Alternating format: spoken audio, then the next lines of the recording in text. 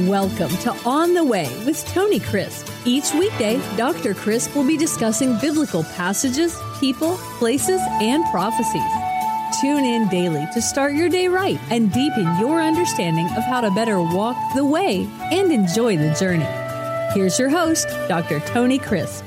Welcome to On the Way. This is Tony Crisp, and this is the 365 Bible Reading Plan.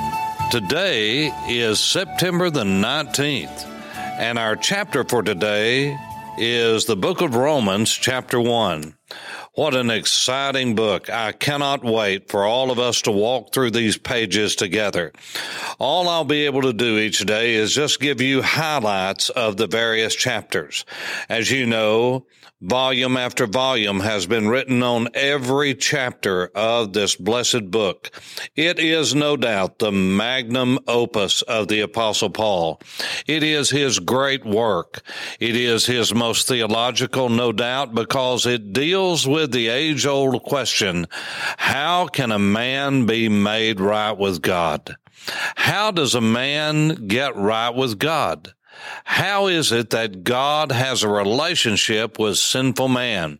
Well, the book of Romans answers that, and we're going to go through just about the first 5 to 7 verses of Romans 1 today, and I will continue with Romans 1 tomorrow and catch up as we go through, because there's so much I have to do to just introduce you to this wonderful book, the book of Romans.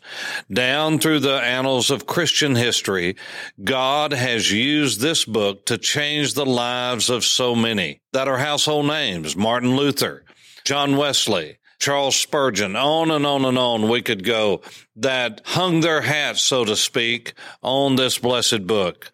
Well, let's look first of all at when it was written.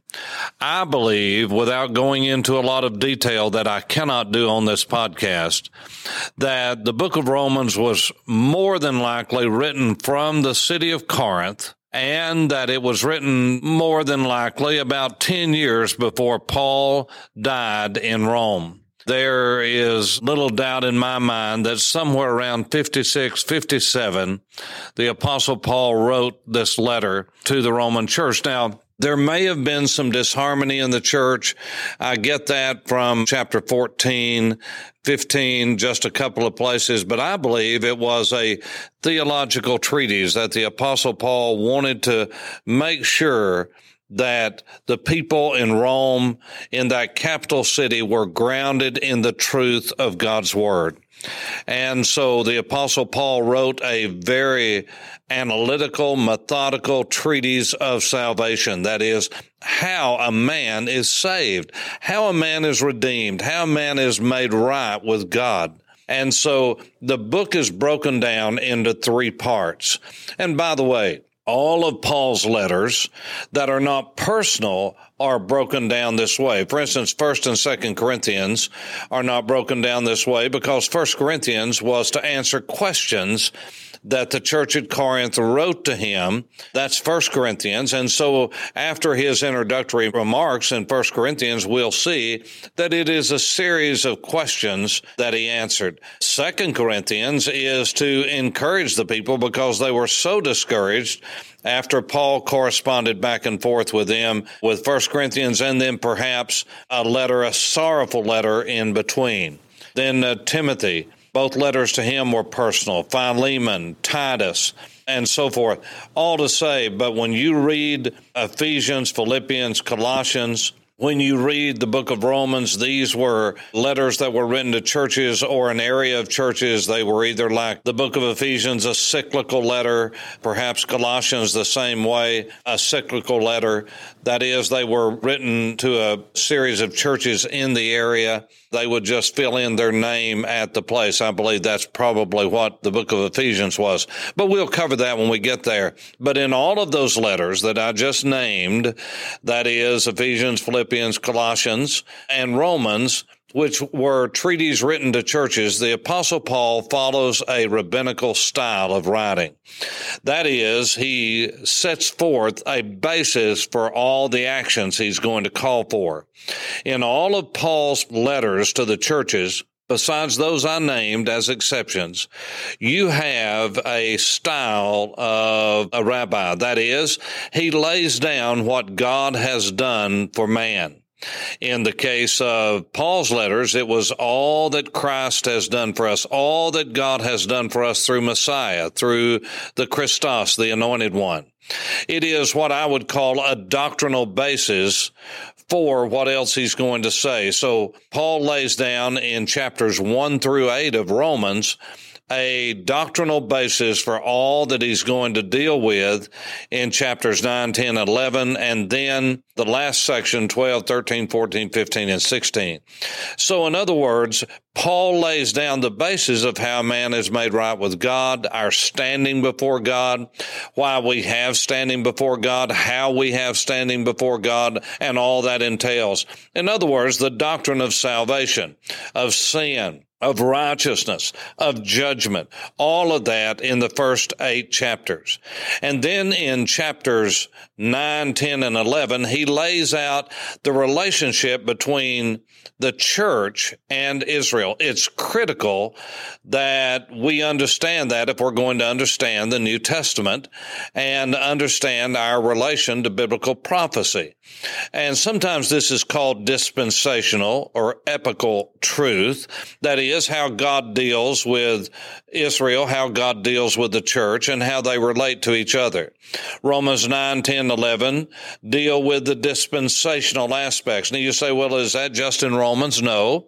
Paul follows this pattern. In other words, there are 3 parts to Ephesians, Philippians, and Colossians that fall into this same categorization. The first 8 chapters of Romans deal with doctrinal issues. 9, 10, 11, the second section of Romans deals with dispensational truth, the relationship between Israel and the church. And then chapters 12 through 16 in Romans, chapters 5 and 6, for instance, in Ephesians, deal with practical matters, with our duty on the basis of what God has done for us in Christ, and on our relationship between Israel and the church and how we operate in this present 2,000-year period in which we've already lived. So I divide Romans up into 3 sections. You have the doctrinal section in Romans 1 through 8. You have the dispensational aspects of Romans in 9, 10, 11. And then the third part dealing with duty or practical application of the first 2 parts in Romans 12 through 16. And as you read through this, you're going to see that, again, Paul answers the age-old question, how is a man who is a sinner made right with God? And so this is why it was so important in the Middle Ages during that Renaissance period when man began to have a material printed after the printing press. The Bible was printed and people learned to read, and we came out of the dark ages when only the clergy knew how to read. Things were printed in the languages of the people, i.e. in English and other languages. Men and women began to read, and as they began to read the Bible, they began to see that what they had been taught by the Orthodox Church, the Byzantine Church, the Catholic Church, etc., were not what the Scriptures were teaching. And so therefore, the Renaissance brought about then what was called the Reformation of the church. But it was not just the Reformation of the church being reformed, that is, the Roman Catholic and Anglican and Byzantine church being reformed for many separatists, those that were my spiritual forefathers. They didn't go back just a few years or back 100 years or 200 or 300. They wanted to go all the way back to the New Testament era, to the original primary source material, which is the Word of God, the Greek New Testament, and it is there that they took the book of Romans more than any other to show how a man was made right with God, and that is by trusting Jesus alone to save him, by repentance of his sins, his thinking, his actions, his deeds, his heart, by repenting of that and placing his faith in Jesus Christ. Now, this is the heart of the book of Romans.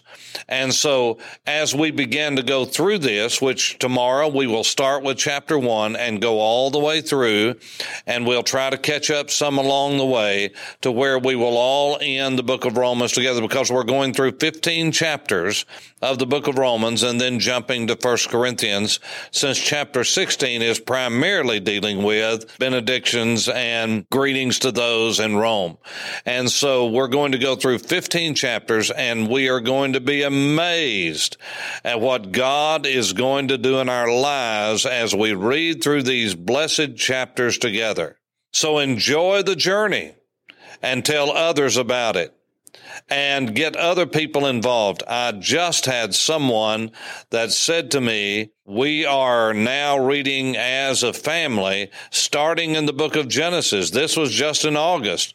We've started in the book of Genesis, and we're going to go all the way through day by day as we go through. So wherever you start, whenever you start, the main thing is that you start. Read the Word of God. Read the Bible every day. Form the habit of getting in the book of God. For On the Way, this is Tony Crisp. Thanks for listening to On the Way with Tony Crisp. Tune in every weekday for information on biblical passages, people, places, and prophecies. Fridays are for your questions. Email your questions to questions@tonycrisp.org. Then just listen for your question to be answered on Friday's podcast. That's questions@tonycrisp.org. Thanks for listening, and have a blessed day on the way.